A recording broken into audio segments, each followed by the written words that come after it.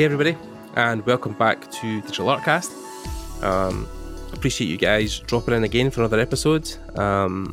This one is particularly going to be interesting because not only do we have an amazing artist on today to talk to us and discuss art and his career, but also we've kind of hijacked his brain for a while to try and run through some ideas on a concept art brief. A couple of you guys have been talking about wanting to see people doing some live drawing or some live briefs or some kind of breakdown of their process more in depth. I know the last time we had it with Jude, a lot of you guys really enjoyed the fact that he done a kind of live demo while we were talking. So I've tried to facilitate that with other guests. So whoever was up for it, really, we just kind of dived in and talked about it and seen if it was a good idea. So today this guest has agreed to again not only share his knowledge of the industry but also his process for breaking down characters and design. So if you guys can help me welcome along today's guest, Thomas Chamberlain-Keane. Hey Thomas, how's it going? Hey. Doing good, thank you. How are you? Yeah, I'm good. Yes, thank you for giving up your time to chat to us. I know you're always insanely busy with the new job and work in general. It's got to be hectic just now. So, welcome to the podcast. Yes, indeed. You've been on my radar for a while to try and get you on the podcast. I know we talked briefly about us kind of crossing paths at initial workshops, but I know you've been around the circuit for a while now and to several events. I mean, it's always fun going on your ArtStation and seeing all the accolades and awards and mentions you've had for the ArtStation challenges. It seems to be numerous at this point. So they're always really fun, especially since things like events. It's great that you bring up industry workshops because that's 3 years old and it's so strange to think that it's been that long since we actually saw each other. But I know it's crazy because it's. I mean, like we were talking about this as well that we'd love for it to come back, but Daniel and Alex and a couple of other guys are who run it. I've been so focused on their own careers just now. It's hard to think about organising another one because it takes up so much time. I think the last time I spoke to Daniel, he was saying that it takes a whole year. Exactly. Especially because it's more popular and popular. Like every time they do it, people it just gets bigger speakers and stuff and venues.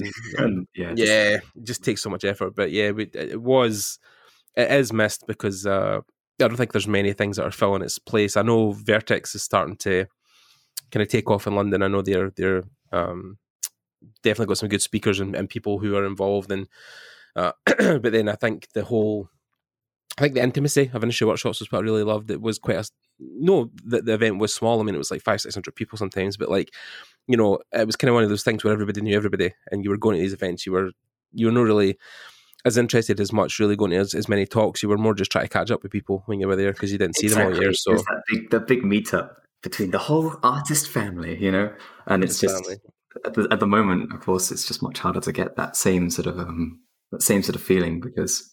Of course, we can't be meeting in person. It sucks. It does suck. Especially, I think, because even you think to yourself, oh, well, I can go to, another event or something similar, but everything's locked down now. So it's I think even the fact that, I can't go to THU or the other big events, it's like, you kind of crave that every year because you want to, at least have a bit of sociability with this job because you're kind of stuck indoors most of the time. So, the fact that you can't do that now, I think it's starting to wear on the greater community, especially the THU crowd. I know the guys stay quite close in contact with me, and a lot of them are saying, it's really sucking that we can't get them to meet up. So especially for Andre, because I know he had that whole Japan thing planned, which was excuse me, which is in 2020, I think, and that was the whole thing. We thought that was going to happen, and then that all fell through after they'd settled that up, and oh god, it must have been really, really shitty to settle that stuff up, and then be like, oh, we can't do it. Exactly, because they're in the same place of just like going bigger and better each time, and so the thing which would have been like the biggest push for an event that they've done so far, unfortunately, then just couldn't do it. I know, it sucks. It does. So we've got you on today. Like I said, we're going to try and do something a bit different. So we're going to try and talk about art in general and your kind of background. But we gave Thomas a brief We've gave them a brief. Basically, there's a really good website, I'll link it in the description, called Concept Start. And it basically can generate ideas. If people are maybe struggling about what would I draw or what could I draw, there's a whole setup where you guys can enter a prompt, or you can just hit a randomize button and it makes something totally random for you to generate, to draw.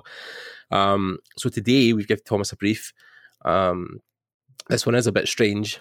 We're going to be drawing a female goblin, a young adult female goblin who is fat, has a lonely personality, and the key feature of her is long legs, which is funny with the long legs and the female, like that might have been intertwined, but that would still be quite cool.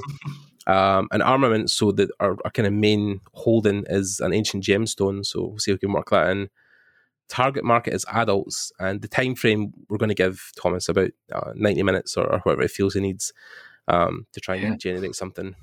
50 thumbnails, one design. We don't have to be strict on the 50 thumbnails, but I'll scrub that bit out. We don't need that bit. Whatever you feel is appropriate. Obviously, we can just do that. But and then even that in 90 minutes, it's like, how much can you get done in that? But then we'll try and just do the best we can with what we have. So so that's the idea. That's the challenge. Anyway, try and generate ideas, and then along the way, when we're chatting away, we'll try and just dive in, and Thomas can feedback on what he's doing, or if he has a particular point he's going to do something really cool, he'll be like, "I'll watch this," and then we'll try and dive into what he's doing. So yeah, I love the little goblin drawing already. It's that's the brief done. That's it. That's all. There we go.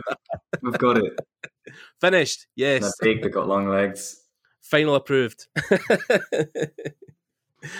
Yeah, this will be it's going to be interesting, definitely, to see what you come up with. But it'll be good as well, because I know we get students who are always like, how would you tackle a brief, or what would you think about doing this? So, but it's interesting as well, because we know with you working at Playgrounds now, of course, you're working on Fable. It's been announced, so I'm sure goblins are something you've came across at one point. So it's probably something you've got a good idea on how to generate. So it's probably No comment.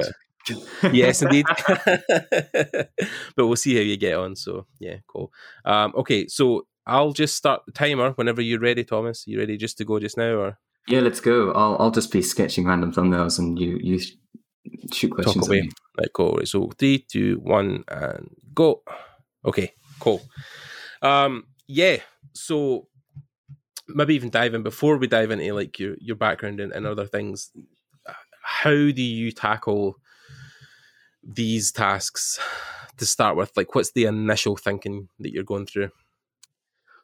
So like with things like this, there's always something which is going to stand out and be like the most important sort of aspect, I feel. Right. In the same way that you shape, that you design shapes, kind of big, medium, small. The big thing is there's always like one aspect that's overshadowing the rest in some way. And I feel like with design, the strong designs that are memorable or sort of feel iconic, or just sort of they stand out as having something specific which immediately resonates with you, it's because you take a specific feature and you make that the point of the design.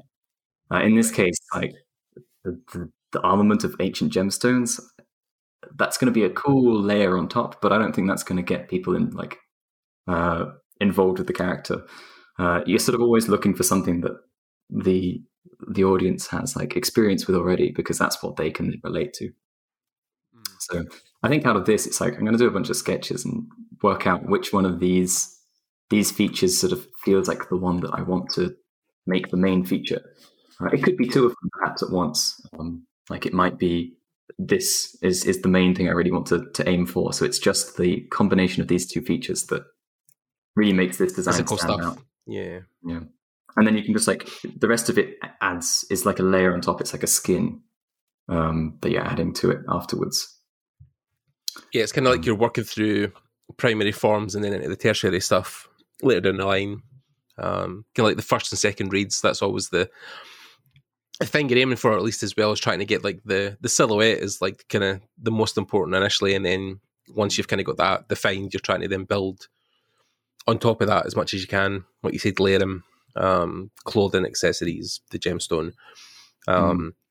So yeah, like, and it's interesting to always see how you get those big shapes in first and what you feel is going to read best on the page. And I think with a whole like the circle kind of like cylindrical shapes with the legs and the stomach, it's like it was an exercise I think way back that Scott Robertson done where you try to design mechs, but you just use 3 shapes. So you use a circle, a square, and a triangle, and you try and make as many variations as a mech as you can on one page. So sometimes like the triangle's the body, then the square's the legs, or the square's the body, the triangle's the legs. So it's, yeah, those shapes are, I think I've seen people actually even like TB Choi doing that as well, where she'll take like random drawings, like just squiggles, like shapes, and then within that shape trying to fill in a character or a face or something, because then you're generating from a random shape. There's no right kind of rhyme or reason. You're trying to make the design fit the shape. So it's and it's kind of like you have there's this overarching feel or motion or something that's what the viewer experiences first. So that sort of TB Choi thing where it's like you do a random shape like this. This is the motion. This is kind of like the feeling you get just from a glance. And so when you then turn it into something else, hopefully you preserve that feeling. And that's kind of like the sticking point, the thing that draws you in at first. Yeah. Yeah, I think she's done the similar thing where, you'll make a face out of a triangle, a square, and an oval. And then you have to build almost a character personality of those things. Yeah, it's interesting. Oh yeah, I see what you're doing as well with the whole random shape thing. It could be a fun one for this. Yeah, like a flowing cape. I was going to say, yeah, like a thing coming off the back, and yeah, because clothing is like a thing that's totally open as well. So you could really add anything at this point. Like a fancy hat or a staff or whatever. And even the ancient gemstone could be on a staff or could be part of like it could be on a book. Like it's not good to be specifically. Absolutely. Yeah. I'm working out where you may want to put that. It's going to be like a fun challenge of just like what's going to be the thing that I bring to life with the ancient gemstone. Is it a weapon or is it like a chest plate? Right. Yeah. Yeah. These are always interesting, I think, to dive into because it exercises the grey matter, right? It's getting you thinking on the right side of the brain or the left side, but it's definitely an interesting process to see people try and make something from nothing, which is the hardest part of course of concept, is that you're trying to create these ancient apparitions or these lifelike characters when they have no rhyme or reason really. Absolutely. And also you're trying to do things that are unique, things that are original, you haven't seen before, but you're trying to straddle that balance as well to draw in an audience with things that they recognize and would engage with. Yeah, makes sense. Goblins especially, I think they're humanoid to an extent, but then they have their own kind of look in themselves. So, it's an interesting thing to even tackle as well, because then it's anything that's not humanoid, I think in general or anything that's not human is always a challenge, because then, like I said, if you're drawing a human, if you're drawing a person, then it's something that people will recognize. But if it's humanoid, at least then it's got 2 arms, it's got 2 legs. It stands upright, it's bipedal. So, you've kind of got like an instance, something that's easier to design. It's different when you're maybe designing bipedal things or or things with wings or whatever. It's like like the mech challenge is always a good one, because there's very little about that just from the idea of a mech that is relatable, but.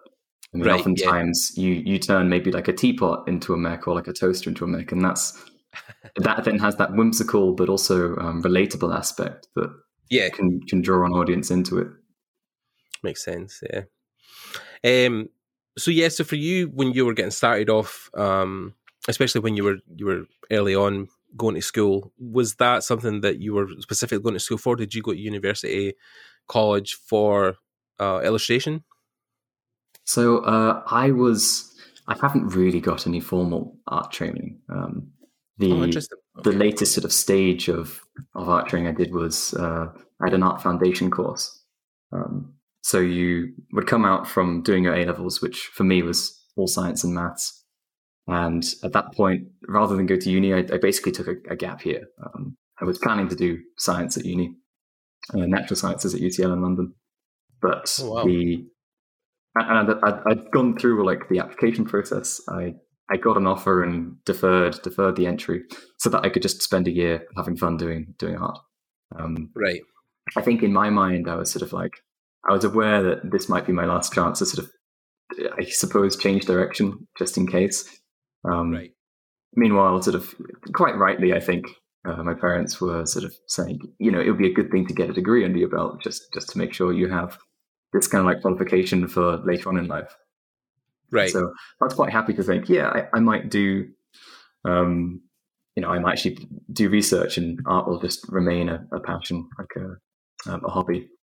Right. And I think that slowly shifted to, oh yeah, I'll go and do the uni degree, and then maybe I'll start pursuing art afterwards. And then the further I got into this foundation course, it's where I started to discover everything to do with basically the entertainment industry. The beginning of that was discovering FZD design cinema. So I binged all of Feng's videos on that. Started to like have a good grasp about how the industry works, just because he would talk about it so comprehensively. Right. And at that point, I could then, you know, really start to get an idea of what I wanted to do, because I was like, this is fucking awesome. I want to do this now. How do I get to this point? And unfortunately, no one at college, you know, no one else was actually doing digital painting. The closest thing was graphic design. Right. So I did a bit of graphic design, and it was designing posters and stuff. And I went, I think I need to be in like the illustration class. So I went into that class, but just did everything digitally instead. Right. Which seemed very new to most people. Interesting, you know, yeah. There's definitely a divide with illustrators between the old and the new, where, you know, like I know I was watching the Karl Krupinski talk about a lot of his process, and he was saying for him for a long time, like Photoshop was something he avoided because he just felt like it wasn't something he felt comfortable in as an illustrator. Like he was more keen to do pen and pencil at the times. But I've noticed recently that he's actually got really into Procreate now, and he's using that super actively. So I think it's definitely about finding the medium. I know, do you know Rich Carey as well? Do you know Rich at all? Oh, absolutely, yeah. I worked with him briefly at Attenborough. Oh, nice. Yeah, so Rich obviously, you know, is a Procreate nut. Like he does all his stuff it's awesome. now in Procreate.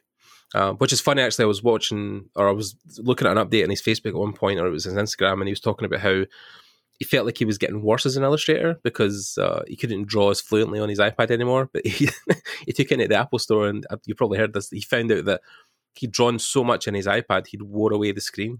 So like, so everything was like kind of, all the lines were rough and bumpy. Yeah. He was like, he felt it was getting worse, and then he had to buy a new iPad, and then he was like, "Oh, like it's working again." I was like, "Jesus Christ!" Damn. Well, I mean, that's only Rich could do that. Yeah, right. Work your way through the screen. Jesus Christ! Yeah, Rich is a monster, man. I was actually, funny enough, surprised to find out that he was a 3D character artist before.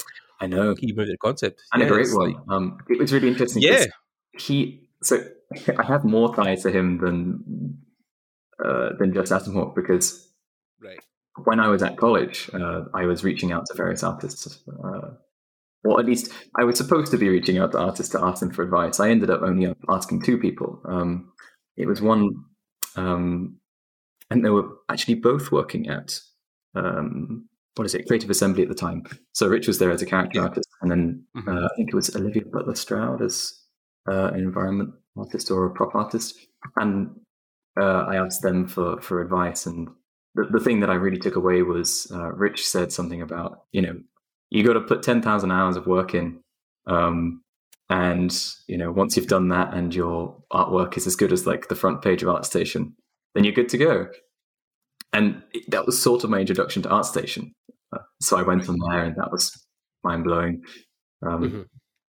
And it was also like I could suddenly see that, yes, this was an entire world of like art that was so very different to the things that I was previously sort of looking at, which was used to really all on DeviantArt. So like my early sort of digital art stuff was all drawing cute anime things, which I still enjoy. I just don't have this urge to make it anymore for some reason. And that was all from DeviantArt. And so switching over to this magical place that has like all this incredible like the art from games, but also just all the illustrations by like Wei Feng and Bayard Wu and stuff. They were some of the first sort of just mind blow moments of I didn't know this kind of thing was even possible.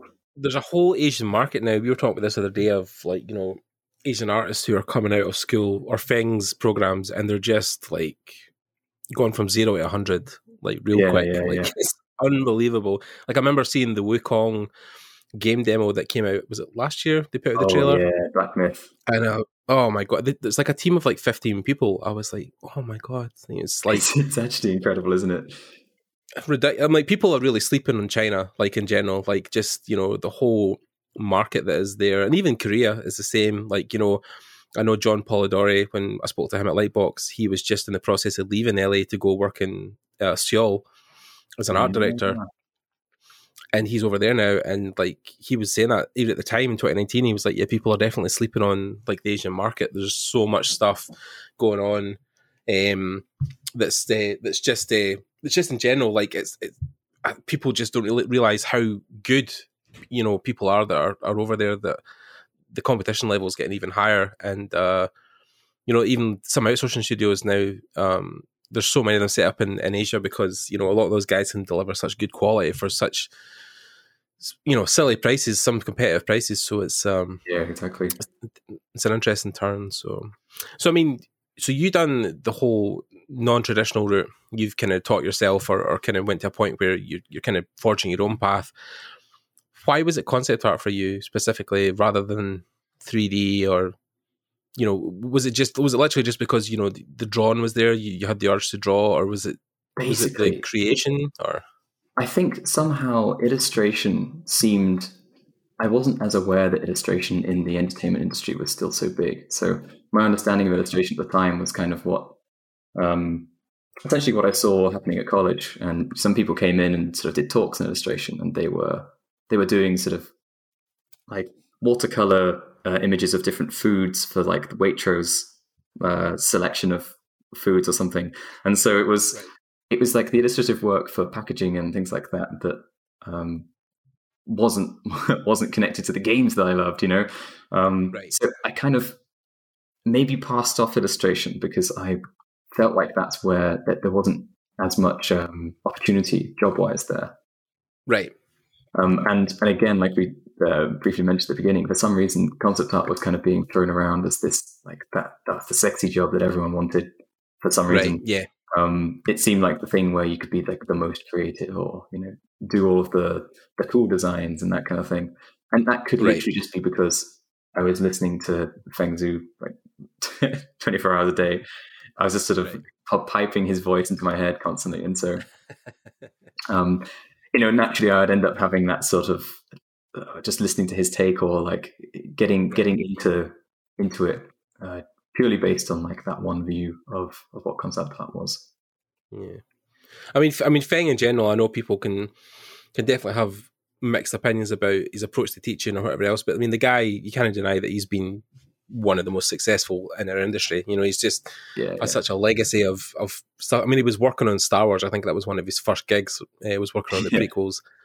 And at that age especially, like it was incredible to see how much he'd done. And, you know, sitting in that room, you know, even with guys like, you know, Ian McHugh and stuff, like sitting across from you, it's like, you know, or Ian McCaig, sorry, it's like it's like the guy definitely has, you know, solid information. I think he even done one recently, one of his most recent videos in FCD, it was like the future of concept art. It was like where he sees the industry kind of going. And he was totally on point. Like he definitely, you saw the whole trend of, you know, guys that were art directors or had started as juniors who are now art directors, and you've got the new guys coming in. It's it's an interesting time, I think, for the industry, because even when I left my job as an engineer in 2011, 2012, concept art was just beginning to be a job. I mean, it was in a sense, but like the popularity of the profession was definitely like, you know, in its infancy. I mean, ArtStation wasn't even a thing, you know, when I left my job. Like, you know, DeviantArt was still was the place to go to for everything. Yeah. So yeah, concept art has definitely exploded in the last kind of maybe 10 years. It's definitely springed in existence. So Yeah. I mean, have you found that when, we talked about this briefly, but, and again, we touched on it earlier, just when you were drawn there, but, the popularity of concept art, do you feel like there is a misconception about the trade? Do you feel like there's kind of key elements that people miss when they look to that as a career? Yeah, I'd say the general thing would just be the sort of, you see the big polished sort of illustration stuff that Naughty Dog might do. Right. Or at least it feels like you could call it illustration because of just how precise it is. And like, the detail and the care to every aspect of it. And a lot of that comes from their heavy use of 3D to really polish that stuff out. I think that's probably the main thing, is that you look at those images and you go, that's what I want to make, because that's awesome. Yeah. And of course, a lot of the time you're doing iterations of designs. You're working very rough. You're having to just constantly go back and forth over things to try and match an art direction, or to solve a particular design problem. Like, the game perhaps needs this long-legged fat goblin character, and you're really struggling to find a way to fit it into the art style that's been set for the project. So it's not just making a cool illustration constantly, because of course that is illustration rather than concept work. But I wouldn't say that's a huge misconception anymore. I think that's something which was more prevalent before, but I think as more art books are being made from games, and essentially they are more willing to put in rough work and display rough work. I think there was a big resistance to putting out anything that wasn't like polished, just from a studio point of view. Yeah, and so it's one of these things, like even for the big illustration jobs in the industry, stuff like maybe Magic or Hearthstone, for example, which I'm a big fan of. A lot of those guys see the end result with the cards, but don't really see the fact that somebody will sit and thumbnail that stuff for a couple of weeks, just getting a pose or a perspective piece, or the composition's not working right, so it's a little bit left, a little bit right, and those are pretty difficult as well, because in that sense, with a lot of those guys, they're working solo, right? So you can't bounce ideas sometimes off other people.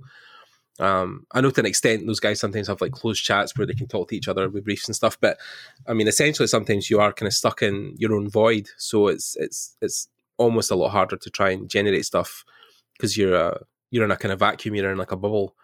Do you find that that's something that's different with you when you were at like Atom Hawk? Did you enjoy the fact that you could kind of just walk across to someone's desk and quickly show them something? Yeah, it's really nice to have that. You can just sort of lean over to someone else and be like, "Can I have your opinion on this?" Get a second thought.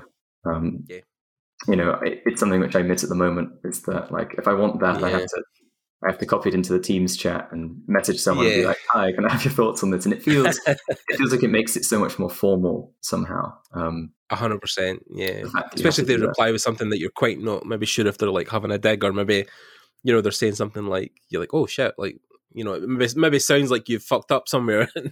You're kind of like, oh no, what have I done? Yeah, exactly. That's the other thing. Like, if you're not doing it in a voice call, then stuff can sound very blunt, and you don't want to constantly like fiddle around with your language to make it as sort of as nice as possible. Like, you need to be efficient in how you're doing your work, but it can, you don't want to crush people's souls. Exactly. It can be really sort of disheartening if it's interpreted wrong, essentially. So and the whole thing kind of just like slows down a lot of the communication that I think we were used to. It's definitely difficult. I've had that with jobs I've done recently, and people have give feedback, and it's like you've got to try and take it with a grain of salt, because sometimes people do just text or type stuff, and you're like, shit, what? Is it terrible? I'm sorry. And so, I mean, I really enjoy that back and forth. I think it's the thing that makes currently, like, one of the main reasons I was looking to work in-house on a game specifically was to get that experience of like going deep into a design and actually going through that iterative process, which can feel tiresome at times, but then is more rewarding because of it. Like Atom Hawk was genuinely smaller, discrete projects. Some of them were quite long, sort of like half a year, and some of them were sort of you work on it for a month and then you're on the next thing. And that can be really fun for the variation, but also the caveat is that you then don't really get as involved with anything, and it doesn't really feel like you're sort of constantly going to talk to like the art directors of that particular project to get their thoughts. It's more of a here's your task, complete it, versus the I have this idea, can I try this out? Right. Yeah. Was that the reason that you jumped from kind of Atom Hawk to Playgrounds? Were you looking for that involvement level more? Yeah. So I think again, it's kind of like there's positive and negative to both, and I just wanted to get more experience, really, and so that was one of the main reasons. And then the other one was just so I could be close to my girlfriend in Cambridge. Right. So that's been really nice since, just because it was a long train journey down from Newcastle. I could imagine. Yeah. I mean, Cambridge is quite a nice place as well. I know there's a couple of guys I know who worked down at Frontier down there as well. So yeah.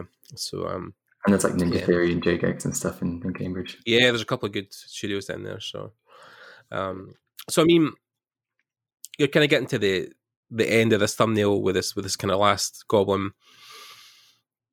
I mean, I suppose I'm trying to think where your head is in the design theory here. I mean, is there something you're kind of finding as you're going along? Is there something that's kind of popping out to you about these designs that you feel is working or isn't working? Or so the difficult thing is like I don't know how to convey a lonely personality.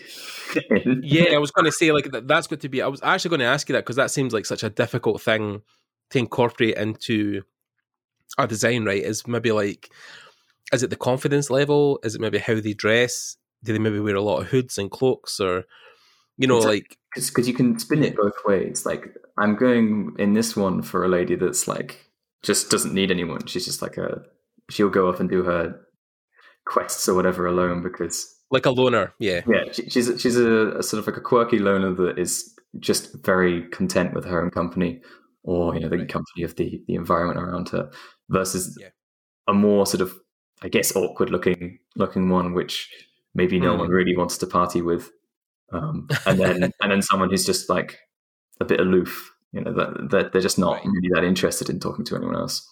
Right. Okay. So it's a weird personality trait to try and put across. It definitely is something that requires more thinking on the end of like clothing or hairstyle. It's like how do you define lonely? So. Yeah, but then otherwise, as far as stuff that's sort of standing out, I think at the moment it's trying to get that like hit the brief in terms of the long legs and and large body type to see how that translates to a pose or like I was doing some silly things here where it's like how do I fit the arms in on top now that I've gone for the waist. Also, I imagine all of these look like they're falling over. Yeah, they do look like they're falling. No, I was going to say it's the trend of the big ladies at the moment. It's like the whole Resident Evil reveal recently of the very tall woman. I don't know if you've seen the. Oh, I certainly did. Yeah. God damn. It's the simps are coming out of Hayden, so it's exactly. So I'm just looking at this one. I'm like, oh, there's another contender for a big lady one. So yeah. Like I think it's definitely interesting where you're trying to balance that direction of like too much of this, too much of that, take away a little bit of this, a little bit of that. So I could definitely see by the time you got to this one, like the third one, you're starting to think more clearly about how our portions are defined and how our legs look and how those arms are held and how the armor kind of drapes over different parts. And this is far more successful than these. I mean, partly just because it could be a warm-up thing as well, but it's sort of now I've found the comfortable balance of where do I fit the big forms, because here it's like, do I just squish everything into the top, which could be a nice way to do that, like big, medium, small thing, but it felt like it was then difficult to make anything look like it was actually articulate. Yeah. So then, for you, would you take this design now and try and iterate on that, or would you take this now into like full color? Would you start to dive into like rendering this out? I think I would take this and fiddle with it a bit more, because I think there's more I can do with it. Right at the moment. Yeah. The other thing is I typically I think it would be fun to do this in a pose that isn't flat. So I've kind of gone for a almost orthographic view for those designs to work out what I wanted with them. Yeah. And it would be fun now to do something that's more dynamic. Yeah. Yeah, like something that you see that Evan will do, Evan Amundsen, like the way he approaches pretty much every character is to amp up the perspective on them, because it gives you that feeling like you're standing in front. Imagine I'm standing here and I'm looking up at the top of their head and I'm looking down at their feet. And if you were standing back here, then you have much less of that angle difference. And so simply just the way that you present your character makes you feel like you're up close or far away from them. Yeah. That could be something you actually leverage to try and communicate some aspect of them. I mean, maybe it makes sense for this lady to be just off in the distance because nobody parties with her. But also, if he wants to get that feeling of the forms, like what is it like to actually be near this person, then. Or under a boot heel, or her standing on you, or yeah, well, that's it. I mean, I've gone for this up angle here, and perhaps it's already has. We're joking really, but that is quite dynamic. So yeah, it's like that already has the perspective. You could just I'll make a duplicate of this first, but you could just emphasize that, and that could be my pose. I could actually keep the horizon at the bottom, but just really... I almost see it's a thing where you could even put it where she's got her foot on something like a treasure, or the cane or the staff's behind her back with the gem kind of going, the whole the hero pose, traditional hero pose, foot on the conquered thing, and the weapon in the back. The journey has now ended. She's now won the fight. So there's definitely it's fun actually when you do these kind of things, because then the ideas just start flowing out your head. You're like, oh yeah, what about this? And then we can have a big dead thing on the ground. Yeah, like a dead dragon or lizard or something, or lizard man maybe. The Hunt. Yeah. This looks like a budget Venom.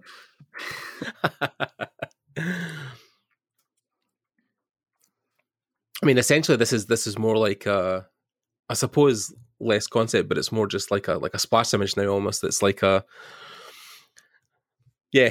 I know what you mean. An interesting one actually, because I think at the moment I'm doing a bit more stuff kind of like this when I design characters at work, because it allows you to communicate more essentially at once. Yeah, definitely.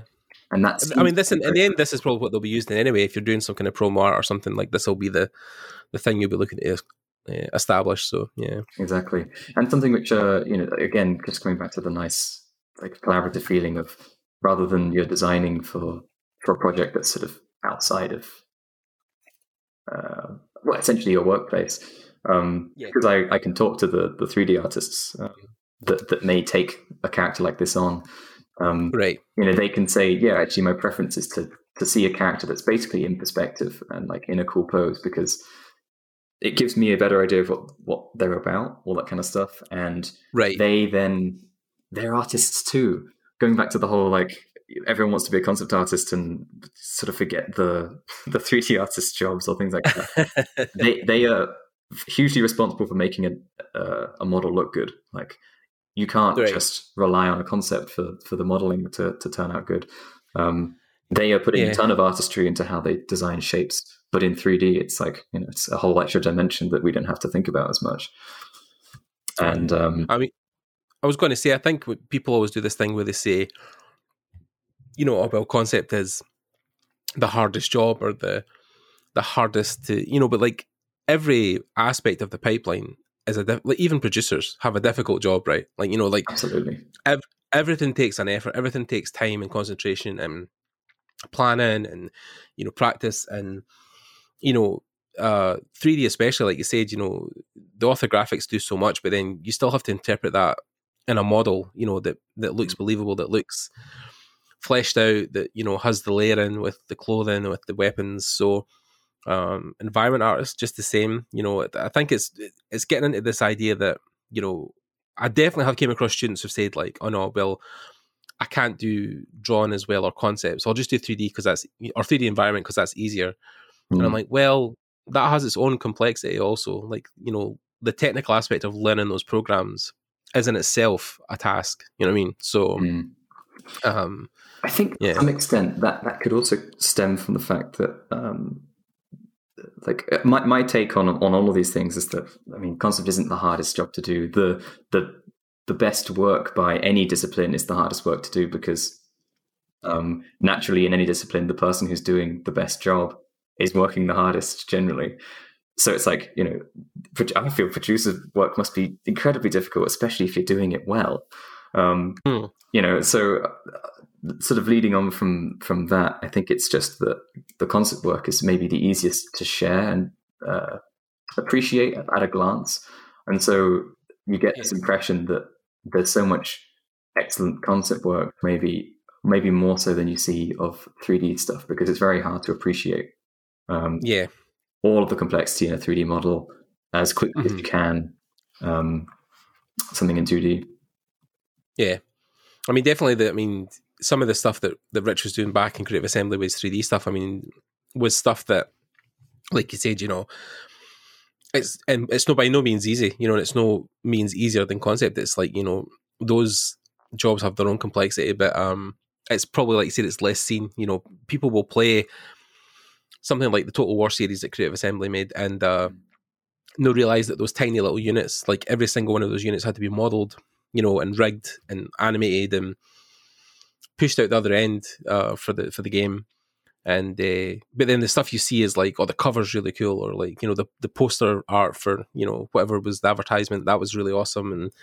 And or you know, you get the art book and you look through the drawings and you're like, oh, those are really cool. You know, you're not seeing the detailed, you know, 3D turnarounds, or, you know, the guys who spent, you know, all that time building those massive landscapes with those massive buildings. So it's like, that's why I think concept is the thing people go to, because it's the most, I mean, art books especially, that was definitely why I left my job way back, was the fact that, you know, I think the first proper art book I got was a Skyrim art book.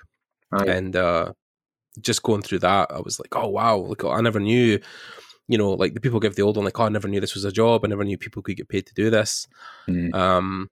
And then I started buying stuff like Jim Lee's books, you know. So it's like that stuff is definitely more at the forefront of the artistic public side of it. You know, like the people who buy games, like that's the stuff they see the most of, is the concept art, quote unquote concept art stuff, which more or less is always promotional art. So yeah, and there's the element of like, you could just say, yes, the concept artists design more, or like, you know, in terms of assets in the game, they touch more in terms of like the production pipeline, because they do a faster job on more things than a 3D artist would, whereas a 3D artist will spend a much longer time on a single character. Therefore, you need more of them, and they touch fewer parts of the project. And so you can kind of see that that's also this strange misunderstanding coming from that, which is just like, yes, the concept artist may be responsible for more things, but also in a way, none of their work actually makes it into the game, not in a pure form. Right. It all goes through someone else, and so yeah. I mean, it depends on the project as well, because sometimes there will be promotional art that's done with 3D models, character models, so it can be done. You know, it definitely is. I mean, I know some guys like Raf Gazzetti who are doing almost concept stuff now, where they're 3D modeling characters so quick they can pose them and do them as a 2D image. You know, it's more like they're setting that up now. But like, yeah, it's a thing where it's like you said, it seems, you know, concept seems to be the cool job. It seems to be the one all the kids want to do, and the one that's probably most recognizable. But yeah, there's some fucking talented character artists out there. Absolutely. Bringing speed into it. There's also just like on YouTube, the speed paint thing versus and to be honest, speed sculpts as well are really satisfying to watch. But I think the speed painting thing is the most easily consumable. You know, if you're just thinking about the most sort of clickbaity content of it. Yeah. At the beginning of a sculpt, I think a lot of people are just like, oh, this is technical stuff. I don't know what's going on. Yeah. And, you know, the part where they then perhaps go in and start UV mapping stuff, you're like, I don't want to watch it. Boring. But like the whole time, to re-topologize stuff, yeah, exactly. The whole time someone's rendering a piece, sketching and then rendering and coloring and whatever. Yeah, it's all sort of like an exciting addition So I can understand why people just in general find watching that kind of stuff more interesting, a bit more appealing. Yeah, and that's where I got a lot of that hype for wanting to do anything in the entertainment industry, was just watching these speed paint stuff. Yeah.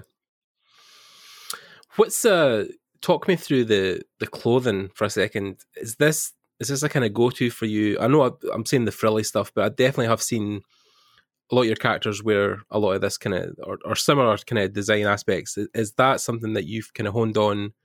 It's interesting from years of kind of drawing, or yeah, because there's stuff that I just find appealing, or like that comes naturally, and I can't immediately think of like alternatives either. So right. For example, there's something which I feel myself fall into the trap of, which is you study anatomy so that you can make appealing anatomy, and then you find that when you design your characters, I'll design a body shape or something. It's like it's in a cool pose, and once I found my pose and it's like doing something interesting, I'm just like, well, now I've got all these nice shapes. I want to show the nice waist or something and the nice hips. So I design clothing around it that's like, well, I can cover up with the shoulder, or I could like add things onto the feet.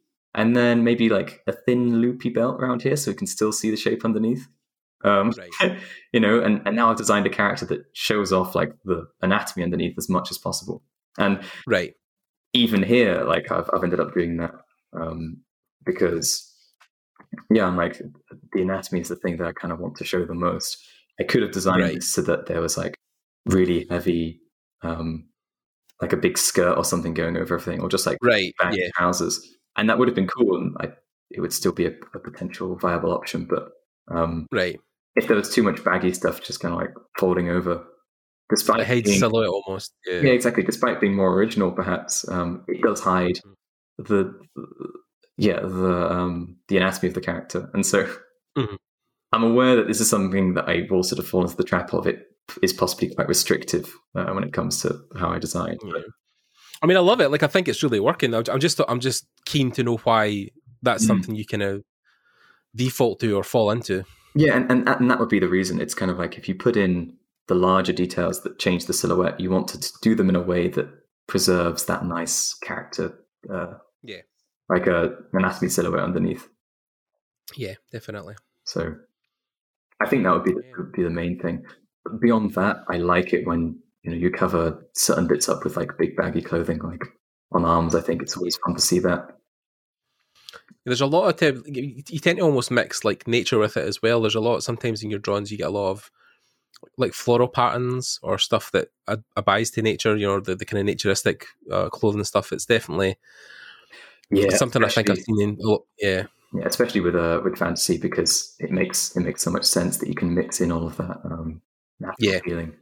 And in a lot of these cases, I find that nature just has a very beautiful flow to it that you can incorporate, and it doesn't feel ridiculous. Like a lot of repeating patterns and stuff like that. Exactly. So like just these like plates coming down here, that's kind of almost samurai like armor that's made up of lots of little pieces.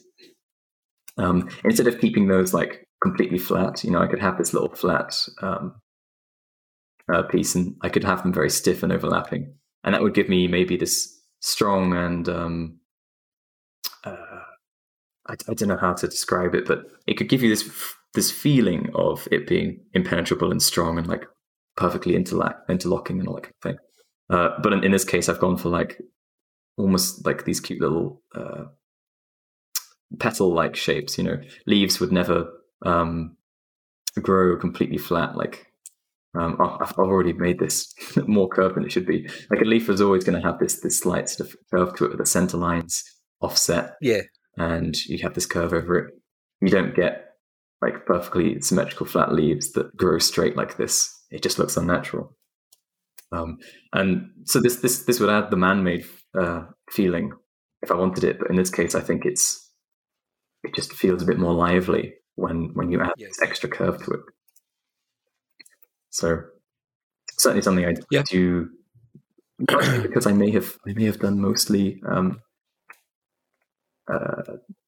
fantasy stuff recently. Like I don't think I've done much in sci-fi over the past few years, and it's interesting because I think I did more sci-fi than not when I started out. It's just it's all work that is no longer on my outstation because I've hidden it. Yeah, the older stuff. I deleted it. Yeah. So what was some of the defining projects you felt were some of your key moments at AtMoHawk when you were there? Because they get their hands on a lot of different stuff. Was there anything more particular that you can remember that was more exciting, or something that you were definitely like more into when you were working there? So the thing that was probably the most engaging, even if it was potentially the most infuriating, was the first project I was on. We were working on it for about half a year, maybe 3/4, and it was the cinematic stuff for the Walking Dead game that Overkill and Starbreeze were making.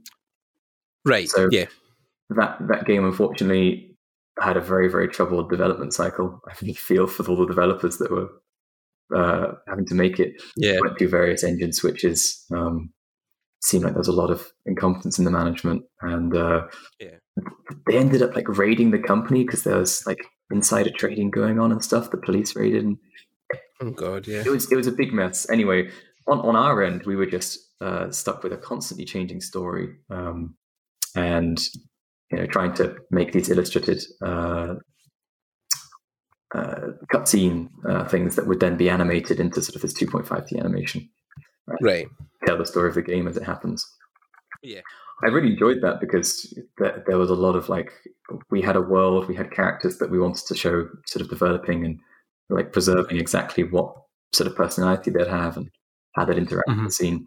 So it had that extra depth to it, which was nice. And then it was like a photo bash sort of feeling in that it was we were going for photoreal but with like a painterly feel, and first that meant like photo bashing first and then painting to get that feeling over the top.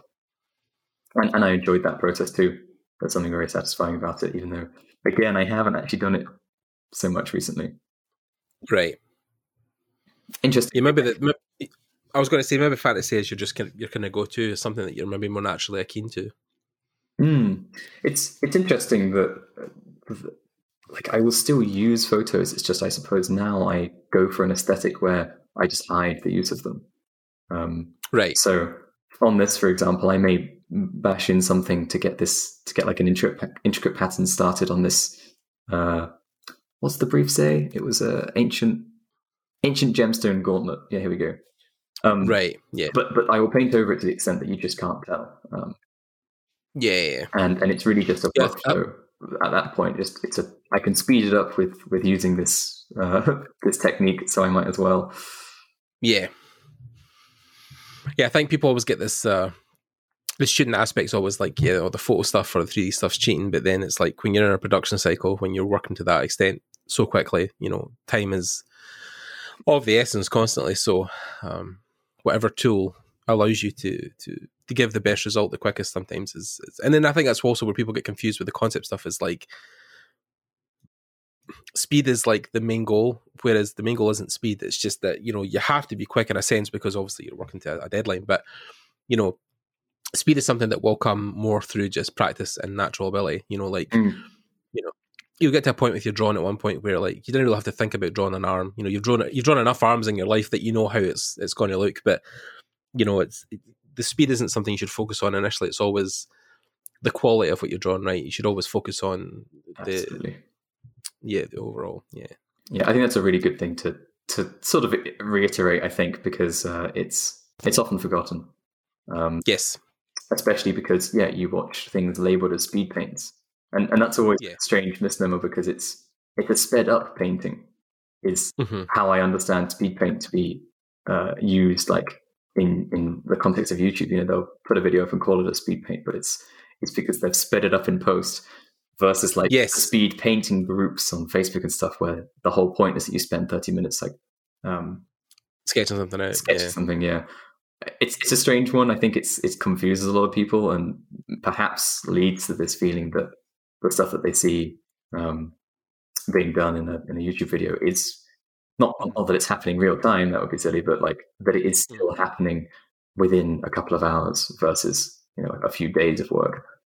Yeah, definitely. I mean, even some people, some people can spend on one illustration or one painting something like 40 to 50 hours, and people are always like, oh, that's like a whole week. And I'm like, well, yeah, that's sometimes it takes that long. Yeah. That's why I release a piece of artwork every like month instead of every day. Every day, yeah. I mean, the Inktober stuff you were doing was really awesome. Like, I was following that, and that was really cool. Even seeing the process behind that. So, yeah, they were really good. And that was tough because, like, you every day try and fit that in every day amongst everything else that you're trying to do. And bit of a nightmare. So, but I think it's all relevant as well. I think, like, you know, remember at the ZBrush Summit, I remember Scott Eaton was talking about a thing he noticed where students would say to a sculptor, for instance, on a piece would say, you know, oh, how long did that take you?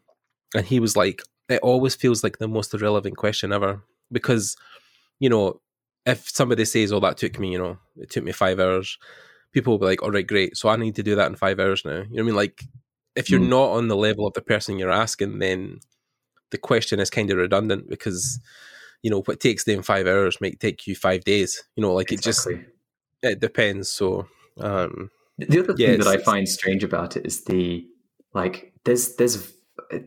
like a real value in actually having the patience to spend a lot of time working on something. I may be biased here because, like you said, like most administrations are at the sort of 40-hour mark. At least the things that are on ArtStation, they're like 40 to 60 hours, I guess. Right. Yeah. So, you know, that's what I find I enjoy doing is delving deep into illustration, making it like polished or perfect everywhere. So, you know, that if anything, that's a good thing. Like if I said, oh no, I did it in 10 hours, it almost devalues it. Like, yeah, in a strange way. And I'm like, well, I'm quite proud that it took that amount of time. You know, that's how I managed to achieve this result that I wanted. I think it's just when you fall in love with the process, time is irrelevant, right? It's not something that you're ever focusing on.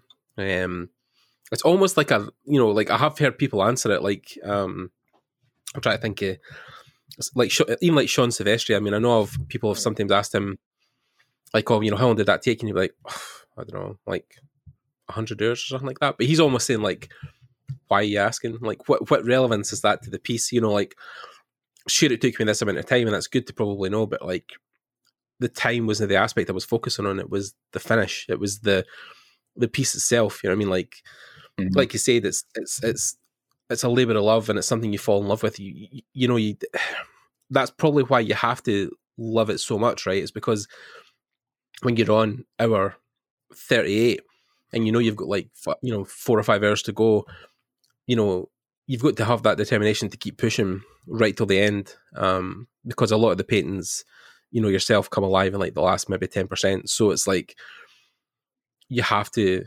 have that drive to keep pushing yourself past you really need to want to. And something that, you know, I find, like, I feel it is this sense that I know it's largely done, and also none of these like changes at this point are necessarily even going to make much difference. But I still want to change this thing. I notice something like, okay, I need to just quickly work on that. And I notice something else. Yeah. Okay, I need to work on that.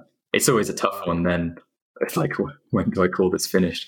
I can keep adjusting this, and you know, like day to day, I'll prefer one color scheme over another. But yeah, it's really this sort of this an irrational passion, I suppose, that you can't really describe or teach. Someone has to find the thing that they love enough that they stop thinking about how long they're spending on something. Yeah, 100%. Yeah. Of course, like how that fits into a professional context is different, because if you are we have deadlines for a reason. Yeah, exactly. In a studio, you just need to make sure that you're not falling behind on like tasks that are given you.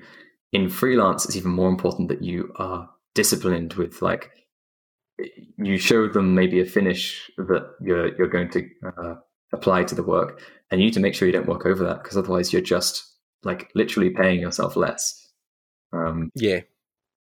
Because in any freelance like position, you're basically setting your day or your hourly rate either by how much you charge per piece, or just how quickly you get the work done. You know, a client can't tell whether you set a day rate of like 400 or something, but then only spent half a day on it, if it looks like you spent a full day on it, then that passes. But if you accidentally spent 2 days on it, then they're not going to say, "Oh, this looks like it spent longer, so we'll pay you a bit more."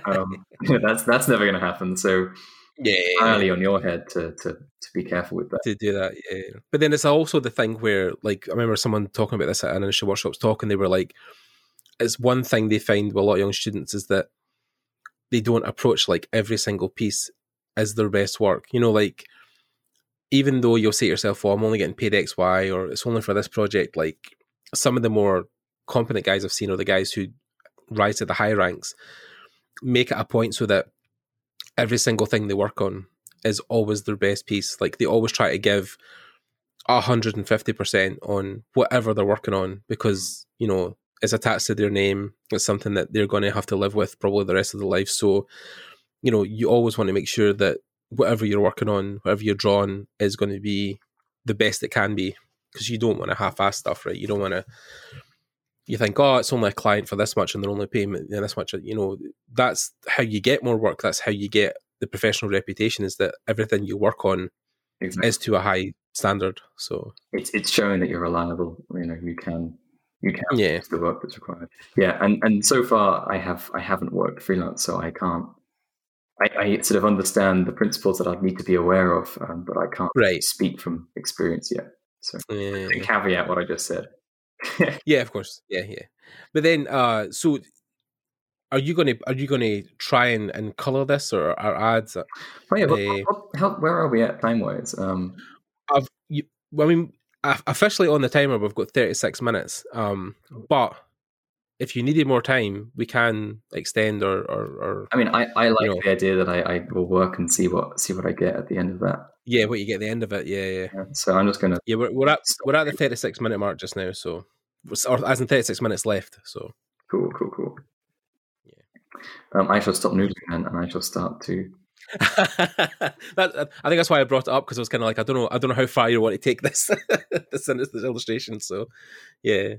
Because it's very easy to settle into just like, I'm enjoying switching out the bag, rendering out this. Yeah. I almost didn't want to say at one point, because I knew you were digging the finicky stuff. So yeah, it's like you said though, you can get lost in that stuff. You can sit there, for days sometimes, just noodling on a boot or an arm guard, or especially when you're having a conversation at the same time, because to some extent you part of your brain is completely distracted. So maybe the part that's thinking about how quickly you need to get work done, or that kind of analytical side of things, it's just shut off. It's concentrating on having something interesting to say. Yep. Okay. This is the challenge, and part of the challenge also, right? Because you're trying to facilitate a conversation, so people don't just sit and stare at a screen without any audio for an hour. But at the same time, absolutely. You're having to focus on like, oh god, right, I need to do this and I need to do this thing, and so it's. I'm aware a lot of people, and I've had a bit of experience this myself because I've done some streaming. They find that they don't do their best work when they're streaming because, at least from a design point of view, they're not thinking to essentially do their best work. They're kind of relying on stuff that they know to fill in gaps, instead of questioning every choice they make, which for me would be the way to achieve greatness. You have to question everything. Like every time I perhaps put ears in like this, I just put them in flat to the camera, just on. Something that could have been much more interesting might have been like, one ear's cocked up. That could have been a more interesting pose. Right. I'm only able to think about it now because I'm also talking about it at the same time. But that level of scrutiny to every part in your image is often an important one, and something that you kind of forget. Because at the weekends I will spend a lot of time just chatting to people on Discord, and one of the problems with that is that I'm not as productive, because you feel that you're not being productive when you spend an hour and your illustration just looks like a slightly different version of what you had before versus the finished version. The other problem is a reason why I got up late today is just that it's very easy to just chat, especially when people are like it's 5 a.m. and you're still drawing stuff, and because like there's always someone online to talk to, and that's not the case when you're working like when you're like when your what's it called? Your social quota has been filled by seeing people during the day, and you don't feel like to talk in the evening. Like at the moment, I may just work on my own during the day, and then I start filling up that sort of social need in the evening, and then it's great to just keep going late into the night. Yeah, I feel you.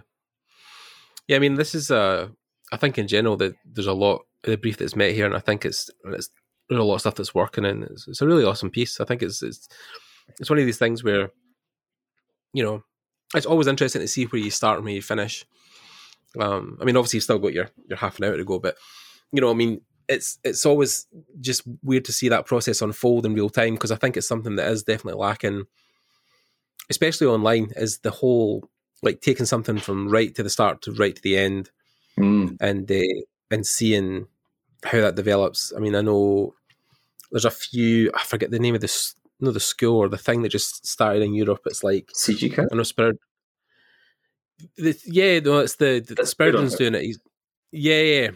He's doing the thing where it's I was about to bring that up because tomorrow, I think it's tomorrow, season 3 releases, and I have to be in it. So I'll be pushing that on various channels, because I'll be posting the artwork I made during it. Nice. And because it was a little more dedicated towards that task. It was also a random task.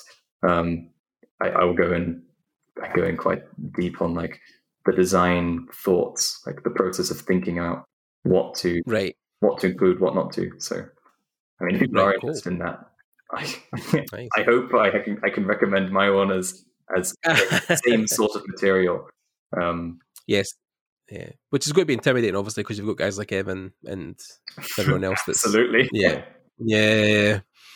It's good to be But I'd like to listen to those. I haven't actually had a chance to listen to Evan's yet. I'd imagine it would be stellar. That's all his stuff is. Yes. The way he like reasons through work is fantastic. He's just knowledge on stuff as well, because he's constantly consuming like historical information and. It's funny when you meet Evan sometimes, because I remember when I first met him, it's like the guy's just like so happy-go-lucky and very talkative, and you know, just seems like such a cool dude, and you never realise beneath this posterior that he kind of puts on there's the guy who does this intricate, incredible, detailed, historically accurate work. It's like, you know, he's definitely kind of got two sides to him. So yeah, it's this intimidating level of like precision, or not precision, but like attention to detail, I suppose. Right. Yeah. It's like he's a beast, but you know, he presents as like this just friendly guy you can chat to. Happy-go-lucky, like almost kind of the fool, like almost just like clowns about a lot of the time. But he's just such a good dude. But yeah, it's like, which is a good quality in somebody who's a really awesome artist, because it makes it so much more approachable to students and younger kids, you know, who want to get involved in his streams, or you know, because I know he's sitting now with Procreate and you know his art streams and doing them kind of nightly or weekly, but I think that if you've got that, because there is so much of the industry, I think, that is recluse, that is you know, like that is as good at the public speaking aspect of it. You know, they can't really hold a conversation well, or you know, they don't know how to kind of talk to students or kids to make them understand or listen. But I think Evan's got that real unique balance between being really fixed on his job as an artist, but also can hold a really good conversation with students and people in the industry, and be very coherent about what he says. So he has the entertainment factor as well. Like that's what I love about his talks. They just have an infectious energy. That Ian McCaig has as well. Like this, it really makes you want to just like you're torn between like I want to keep listening, but also like I want to run off and start drawing. It's always fun because like I get that energy from a lot of conventions as well. You spend like a few days just getting more and more hype to go and do your own thing again. But you also want to stay and chat to all the artists that you haven't met yet. I mean, Ian especially, like Ian's one of those guys as well who just like, I mean, he always says it like he feels like he was born without that piece of human anatomy, which makes you like grumpy sometimes. Like he just is like Carlo Ortiz says the same. Like you always meet Ian and he's always in a good mood. He's always positive. It's like you always struggle to think how, and this, especially in this type of world, like how do you do that? But like he just seems to have it down to an absolute T about, you know, never really getting upset or never really. I mean, he gets frustrated definitely, but like, you know, because if he's trying to, you know, work on a design or something, you know, there is an aspect of like how to approach this, but he just always seems to be in a good mood, and it's annoying, frankly. It really is. Yeah, I tried that. I feel like in general, I'm possibly less aware of it than other people around me would be. Right. They would probably describe me as even more positive on stuff, but I'm looking for like the positive spin on things. And I was describing this in a particular design scenario the other day where, you know, I had to change something. I had to like change a lighting scenario from what I felt would have been really cool to something which actually made sense. And so, you know, that was a shame. It felt like, oh, well, you know, you could lose your energy, or you could lose the sort of push to really work on a piece when that happens. But the sort of the remedy to that is to go, okay, yeah, but what can I do now that I couldn't do before? Like, what's the new potential for this piece now that I've switched this lighting around? And it's, you know, it seems simple, but it's that kind of like, you just ignore what you've left, what you've lost, and you find like essentially a new positive, something that makes you get excited again. So, for example, if I had a backlight on this character, I was like, that's going to be really cool because of the rim light and all this stuff. I can have some fun color on the hair, and then for whatever reason, I can't have that. And it links into maybe like a client. Sometimes when you're working with them, they say, "No, you can't have this." Well, now I have to have a light from above. And that feels dull and boring, but actually now I can get some like really cool bright highlights or something on this metal here, and I can like really pop this out, for example. And that's my like payoff. It's a shame I didn't have that before, but you know, now I can do something else with this. I could like do a fun shadow across the eyes instead, and like finding these new, it's like opportunities is. It feels like looking for the positive in any situation, which I absolutely recommend. Yeah, I mean, it's like it's. I think it's just not taking yourself too seriously, right? It's like the aspect of, you know, it's a job, it's an industry, it's a business to make money, but then you still have to, you know, hold on to some kind of humanity, right? You have to have some kind of fun with your work or some kind of aspect that keeps you engaged, because, you know, if all you focused on is the deadlines and how hard it is to make, you'd never draw anything. You know what I mean? Like, you'd constantly be in this like recluse position, you know, this fetal position on the ground. Everything, yeah. In fact, that's something which I can't necessarily say too much on this point, but I felt like I really struggled with knowing what to do when I was studying. Like, what do I do next? Right. Was always the question in my head that I felt like I was never able to answer. And, the sort of conclusion I've come to now, you know, having made that portfolio that got me my first job, was it really didn't matter. Like, it was specifically in this case, because I was applying to an outsourced company, like the range was actually ideal. That like you didn't focus on one thing, but the important part was that it was entirely the quality of the work, because what became immediately apparent was that nothing I did at the studio was anything like I had done before. So, you know, of course, it didn't matter at all what I had drawn previously, because it didn't help me. What helped me was just like the adaptability, the ability to go. It's just having the experience in your craft. I think it's just having the right. Because I mean, I was watching Evan one night, and he talked about. Somebody had asked him, you know, because he usually gets the basic questions over and over again, but somebody had asked him again, how would you study? How would you approach if you had to learn a game?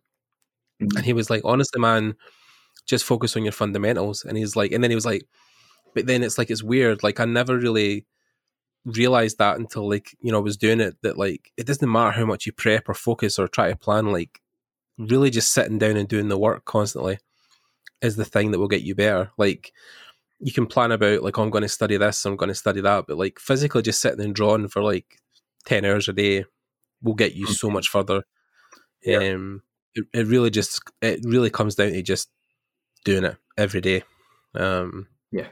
anything that's preventing you or slowing you down from doing is like a problem. Yeah, because people get caught in the planning phase too much, right? Like, oh, I'm going to plan to do this course, or I'll need to get my books together, or I need to buy this book and have it get delivered to my house before I can open my sketchbook. Like, or I need to get the right sketchbook, right? I need to get the one that's A4 and has the good cover, and like there's so many excuses you can put in front of you. I don't want to draw in it because it's too like yeah. I still have that problem with sketchbooks of like not to spoil them. Or one of my friends done that in my class. I was terrified about drawing in a sketchbook, and he said, "Oh, like, can I see that for a second?" And he just got a massive big Sharpie and just drew right across the first 2 pages. I was like, "What are you doing?" You'll thank me later. Don't worry. Yeah, he was like, "There you go. You can draw it." And I was like, "Oh, fuck's sake." But he's right. Like putting pen to paper was the thing that was the most terrifying, right? It was the thing that was holding me back. And it's the same with people with 3D model. And it's like, oh, I don't even know how to work ZBrush. I'm like, well, open it and start literally pressing buttons. Like, there's probably no quicker way to learn how to do something. Like, same with Photoshop as well. Like, people get intimidated by like menus or buttons, and I'm like, well, you really just need the brush tool essentially. Just open it and pick the brush tool, and you're halfway there. You know what I mean? So, that was a thing that I wasn't going to like harp on too much, but so far I've just done everything with the round brush. I intend to do everything with the round. Yeah, well, that's also a good point, because people have talked about that, about like, oh, what brush palette do you use? And it's like, if you can limit yourself to maybe even 2 colors in a round brush, like, you're already making half the decisions for you. You know what I mean? So it's like, yeah. So it's interesting because at the moment it's always fun to sort of go back to that meme of like, what brush do you use? And the antithesis of that is, well, I use the round brush. So, but it feels like one of the most stable and useful tools of all the brushes, because I know exactly how it's going to work, far better than anything else. And so it's strange that it's a totally ironic, like, I need the round brush. I can't not use that. Like, it's There's a whole Facebook group, and I think it is just round brush, and it's they just make pieces with round brushes all the time. There's no other brush allowed, so that's great. And it's like limited palettes as well, right? When people are always like, oh, well, Photoshop has 25 bajillion colors in its palette, and I'm like, right, well, cool, just pick 2. Just pick a yellow and a brown or something, and then go to town. Like, you didn't have to use every color on the palette. Yeah, just ignore the rest. Yeah, basically. So color-wise as well, because we're kind of maybe diving into a little bit of color theory here, but like, where's your thinking on this also, Landon? I like the gold purple combo. Right. I've done it for a little bit, so I was like, I think I can do this because I know I will find it appealing. Right. In this case, for me, it works nicely because the jade, which is the thing I'm going to sort of give the most material definition, is then right. It matches nicely. I don't know what the color theory would be exactly on that front, like a split complementary or something like that. Not really. The color theory is a weird one because you talk about sort of needing to learn it, and I'm like, of everything, it's the thing I feel I have actually done the least learning on, but understand the most intuitively. I think sometimes it just has come down to experience and feel as well, right? Sometimes you just look at a color scheme and think that does work because it just looks good. You know what I mean? It's like, even when people talk about like ZBrush, for instance, and making 3D characters, people get caught up in like, oh, I need to learn Substance and I need to learn blah, blah. And I'm like, if you can just be good at sculpting to a point where it's professional, a lot of the other stuff you can learn in studios, like they'll take the time to maybe walk you through stuff like Substance or, how to, intro yourself to texturing. But if your base level sculpting is good, everything else will kind of... And it's the same way like drawing, right? If your draftsmanship for 2D drawing is at a very high standard, you can almost kind of sometimes, no dodge, but you can maybe not focus so much on the other stuff, like your color stuff, like you said. If your anatomy is solid, if your perspective is amazing, then, you can almost get away with just focusing on those two. So absolutely, yeah. You just don't need the rest, or at least something that being really strong in one area basically implies that you'll be able to tackle the others when you need to. I think that's the main thing. Like people quite easily get a read of whether you have this overall competency, which is very hard to describe, but it comes through just when you see a well crafted drawing, like just all sketches. Right. Yeah. All right, so I'm going to merge these, and then do this like standard split of. I'll put some of it in the light, and then just do a mask to separate those bits. Right, cool.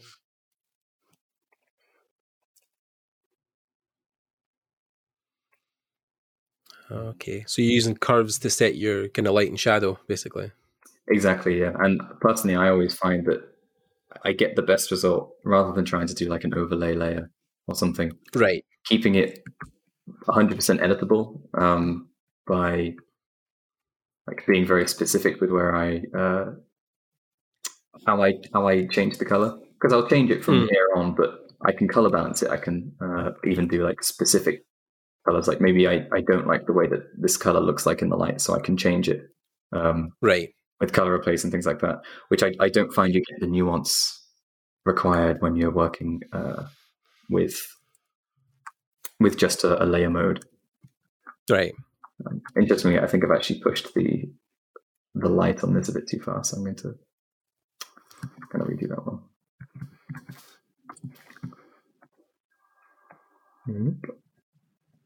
I want something that feels somewhat natural.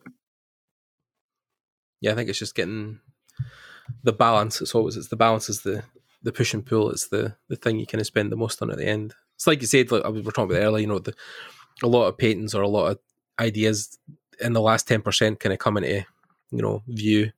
It's really it's that 10% rendering at the end that really defines, what you're looking at.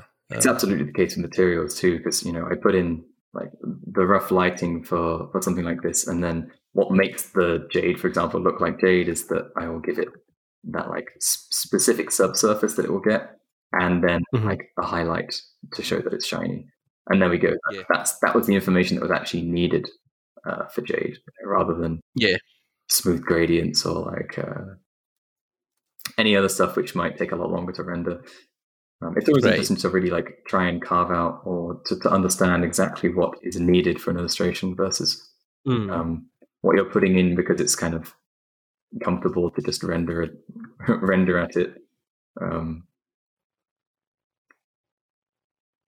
It's an interesting mix of like in the light and dark is definitely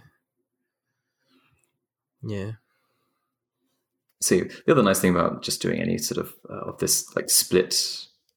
You split the light from the shadow is that I can go and do a bunch of variations of these to see which one is the kind of working well. Yeah,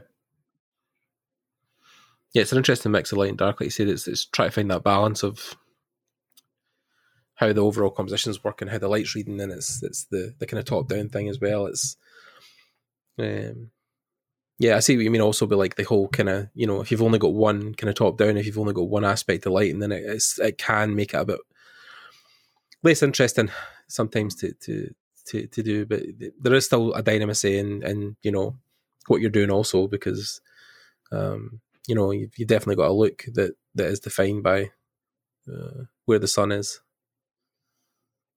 Yeah, exactly. You just get a different mood from the piece. So it's like I could do a top down like this and see roughly what that looks like very quickly. It's worth like plotting out just to make sure I'm not missing a really nice solution that I would then be like, that would work better. Yeah, because this for example is a really nice way to pop out with the leg that's coming towards us, and showing how it's different to the one that's staying behind. In fact, because of that, this might be the one I go for. I was going to say that as looking better. That's definitely more. Plus I mean, angle. I'd already put in a bit of a background, and actually this sort of matches the lighting of the background a little better, even though I was avoiding anything that was too specific. But since it looks like it's midday, it makes sense. Probably is highest in the sky. Yeah, exactly.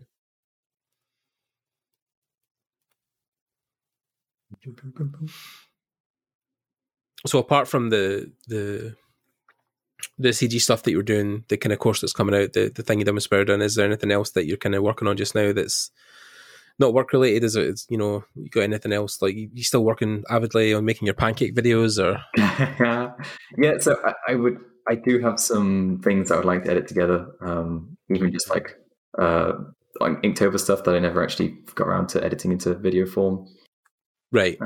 There's always stuff I would like to do for the YouTube, but I just keep forgetting to, or distract myself with other projects first. So there's a book that, again, Spiridon was putting together called Codex Obscurus. I was doing a piece of that. I think that'll be kickstarted soonish. Right. There's 3D Totals doing some stuff that I don't know how much I could necessarily say, but like it's because stuff's always stuff. So that'll happen at some point, and these are all things that sort of distracted me from necessarily doing personal stuff for a little bit. Right. Yeah. But most of that seems to be coming to an end, so I might actually have some free time soon. Oh, thank God. Very nice. Those pancake videos aren't going to make themselves. If you guys haven't checked out Thomas's pancake video on his channel, you really should. It's an experience to watch it. So yeah, that was great fun. So as lockdown started, essentially Playgrounds was looking for like fun ways to keep people sort of active and doing interesting things at home. And they're still doing that. It's really great. They've got like they brought around like a newsletter and stuff to just keep the sort of social aspect of things alive. Right. And in this case, they had set up a MasterChef challenge. So you had to make a dish. I forget exactly what the restrictions were. It may have been like a pudding, but it was to make something that was would impress the judges on its technical skills, creativity, final look, all that kind of stuff. But of course, it couldn't be tasted, which seems odd for a MasterChef challenge, but COVID restrictions applied. We couldn't do a tasting session anyway. My girlfriend was over, and we decided to make this pancake cake where you just layer pancakes on top of each other. And halfway through, I was like, "Hey, you know what? I could film some of this and like make a kind of joke cooking channel video, like in the same sort of style, where it's like inspirational cooking video, where very easy to watch and all that kind of stuff." So I started recording things midway through, and at the end had a decent amount of stuff that I could work with. Mm-hmm. So at that point, I actually composed that like soundtrack for it. It's our voices going like, "Wow, amazing, tasty," and all that kind of stuff, just to add to the vibe. It was really fun to make, and it was a great excuse to start learning how to use DaVinci Resolve, which is just a great free editing tool, a video editing tool.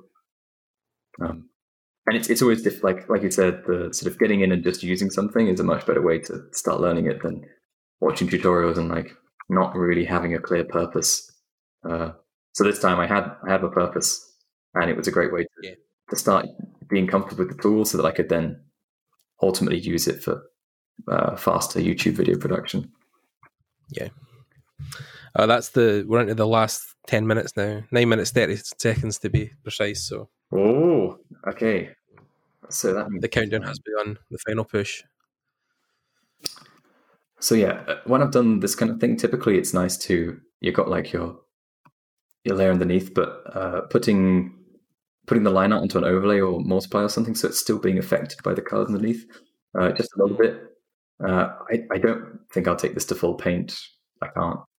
It's going to be almost impossible to do a full piece in 90 minutes. But then it's good to see like where, like you said, where you got to in the time. Maybe it'd be worth keeping the line art around then.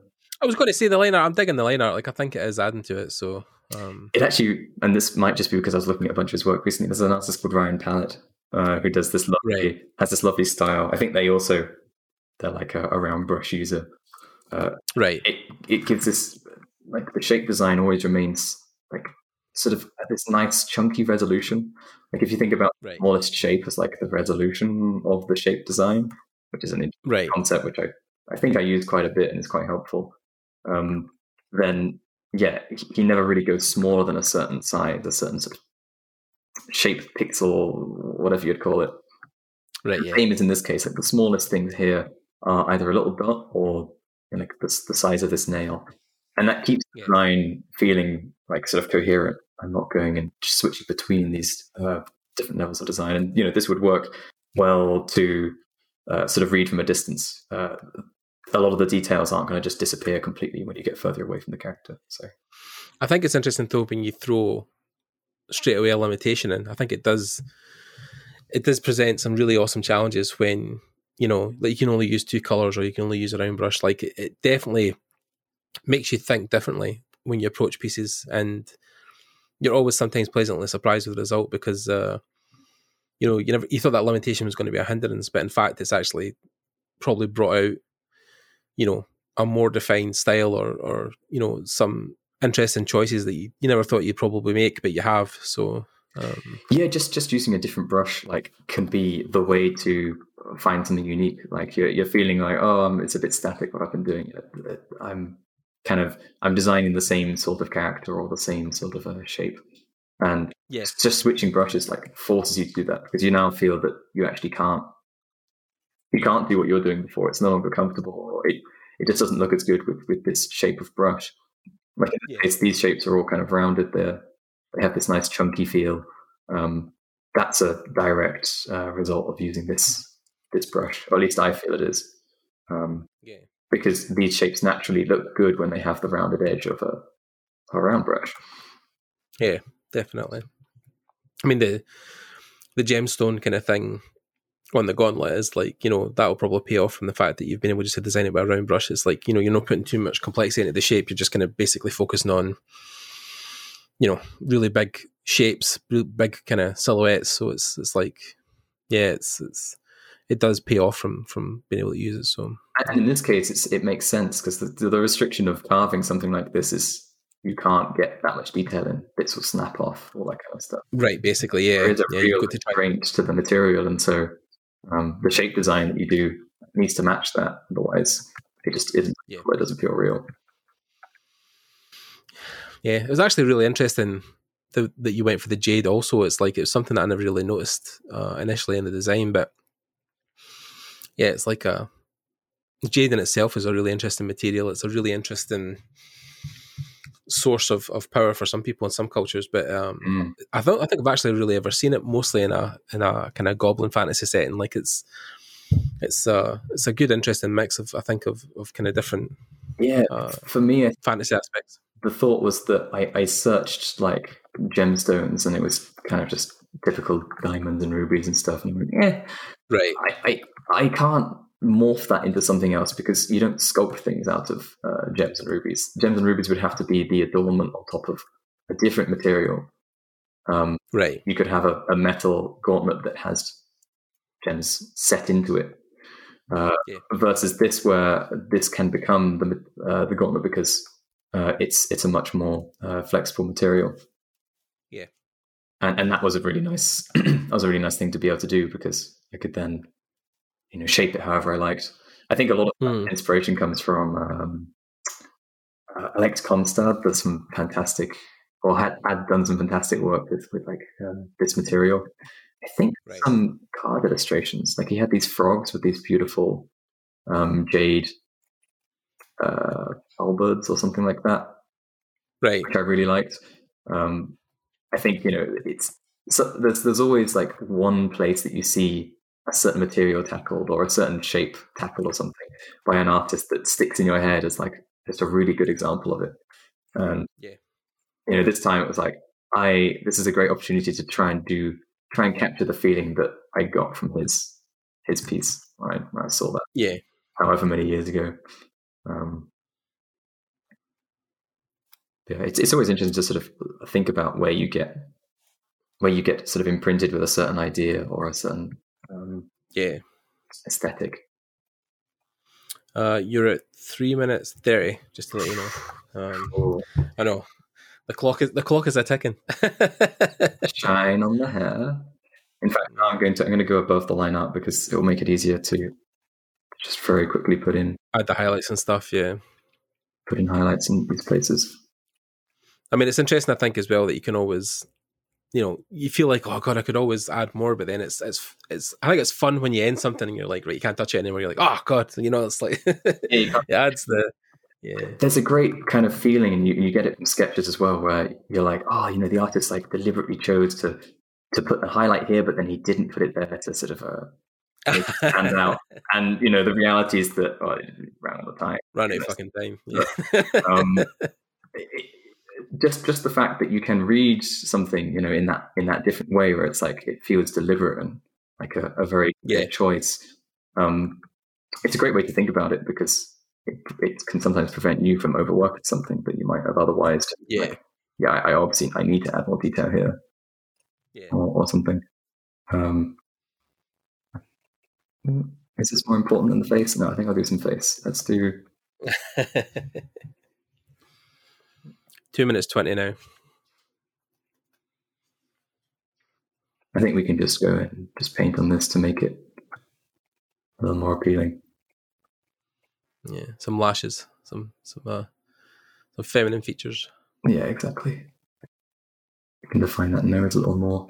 Get a nice subsurf on it.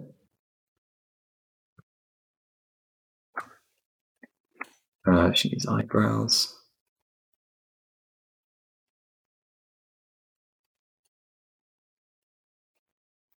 Yeah, this part's it's interesting. Like you don't get a chance to think about what's the most important thing to add, but just still being forced to think about like what's actually going to give more more energy or more value to a piece at this stage. Maybe she could have like a hint of purple on the lips. Yeah, that's nice. Kind of mini lipstick thing. Yeah,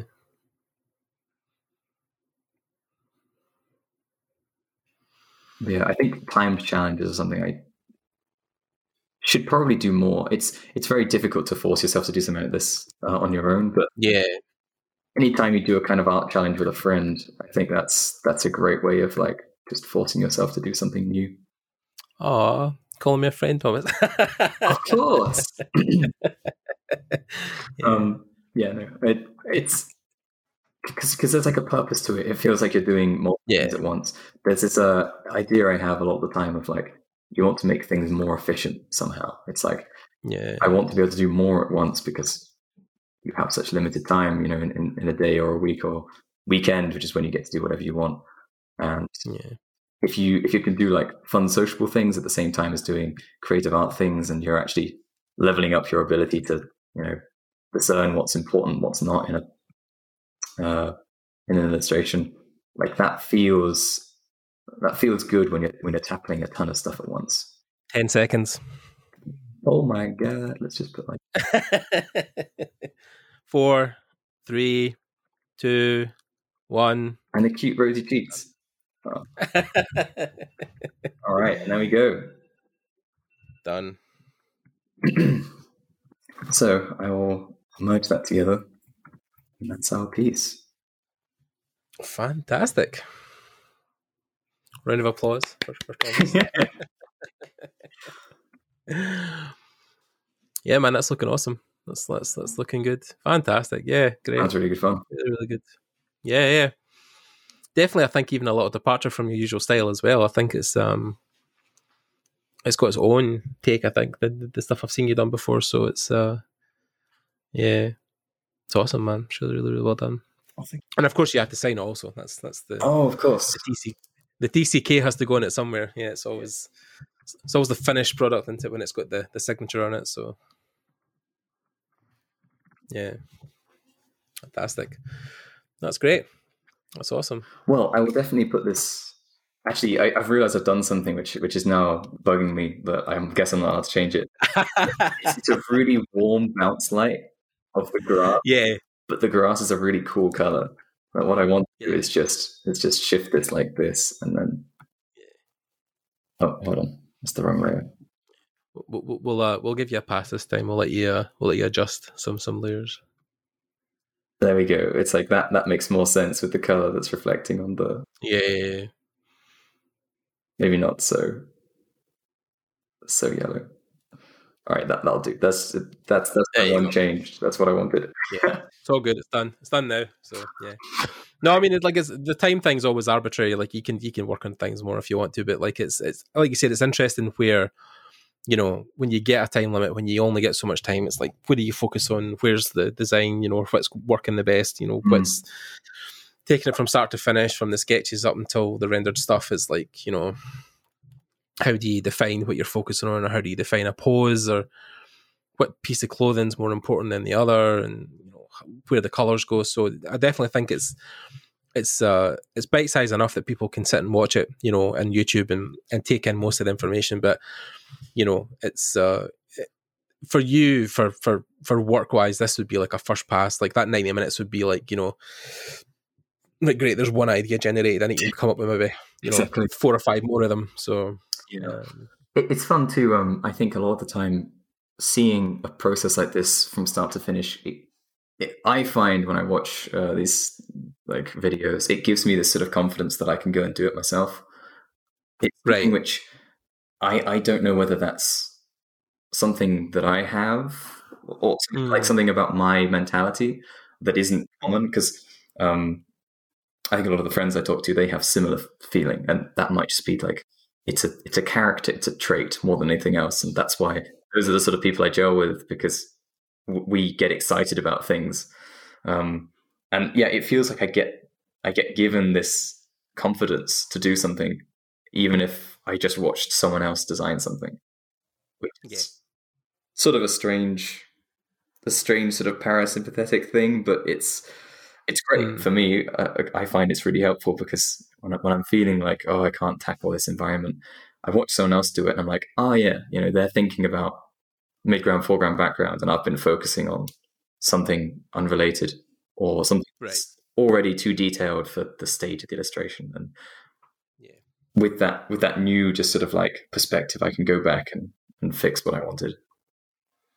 So makes a lot of sense. It does. And then hopefully, obviously, it breaks down the process for other people. So like you said, people who are watching this now can be like, oh, okay, you know, I've seen the whole process. It's the same even when I was doing some 3D stuff recently. It's like, you know, you think the task is insurmountable and it's really difficult and it's something you can't actually tackle. But then, of course, you watch somebody else do it and you're like, oh, okay, right, well, I know how to do that and I know how to do that bit. So if I just combine those together, I get that output. So it's, it's really interesting.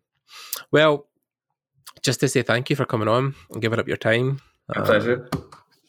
Yes, I think it's really cool what you're doing. Just I think I would like to try some sort of interviewing in the future, because it's difficult. It's a totally different discipline to just speaking. You know, just answering questions, like trying to guide a conversation. To host something, I mean, I've definitely it's something it has come more naturally to me from a young age. Is not only just making friends, but just holding a conversation or talking to people. You know, I've definitely found it has helped me in the industry the last couple of years, where, you know, not that I'm well known or anything, but like, you know, enough people know me, and it's mostly because I've because you maybe had a little bit easier time. You know, you actually see the conversation, and I mean, I'm still shy as hell in a lot of situations where it's like, it looks like they're enjoying conversation with someone else. I won't bother them. You know. Yeah, I'll just stay into just standing near them and breathing the same air is enough for me. It's fine, you know. No, I just walk up and be like, "Oh, hey, what's happening, man?" But that's funny as well, because I talk about that's how I got my internship at Axis, was walking up to the table and being like, "Hey guys, like, you know, I'm looking for work. You guys, I know you've got a studio in Glasgow. Do you want?" And it's like, if I hadn't had that conversation, then where would I be? I mean, so it's like, you know, it's a life skill in itself, but I think it is one of these things where artists definitely find it a bit harder to naturally have that determination to go and speak to somebody. But then I think it's what made it easy for me when I first started was making sure I had those conversations with friends, and then it seems less intimidating. Absolutely. Like there's a confidence now of like, I know I can talk about art because I'm so immersed in it. You know, you can't carry the same sort of conversation if you don't have any knowledge. Like you end up in awkward small talk and then just nothing. I mean, it's definitely like the years I've spent speaking to people about art is now put me in a position where if I interview somebody, you know, high up in the echelon, like Mache or something, like I can still have a conversation with them that's coherent, because I know certain aspects of stuff that I can talk about. But then what I found recently is, because like I was saying the other day, I interviewed Peter McConnell, and I've interviewed like Darren Korb from Supergiant, who's worked on like Bastion and now Hades and stuff like that, and he does the audio stuff. That's been a new thing for me because I'm not as knowledgeable in the audio side of it. So but then you still find a common ground because it's still a creative outlet. It's still something that and I'm formerly, but still I'm a musician. I still play instruments. So I mean, like, there is, as long as you can find a common ground to talk about, then there is. Yeah. Or just if you have like, if you really want to know more, that's yeah. You're genuinely interested in what they've got to say. Yeah, it does make sense. Okay, yeah, so if you guys have listened to this point, if you guys have, of course, checked out Thomas's work and you're here watching it, I'll leave all his links in the description. You can check out some of his socials, and if you've got any questions, make sure you leave them down below. We also have a Discord right now, so if you guys want to join in and share some of your work or get to know the people in the community, you can join in. I think we've got about 150 members now. And yeah, just thanks for sticking about. I hope you guys have enjoyed this. We'll maybe try and do some more in the future. I know that I've got a couple of people who want to come back and do some stuff like this. So yeah, just keep tuned. We'll have more stuff out soon. And then yeah, just thanks to Thomas, thanks to you guys, and we'll speak to you soon. Bye guys. See everyone.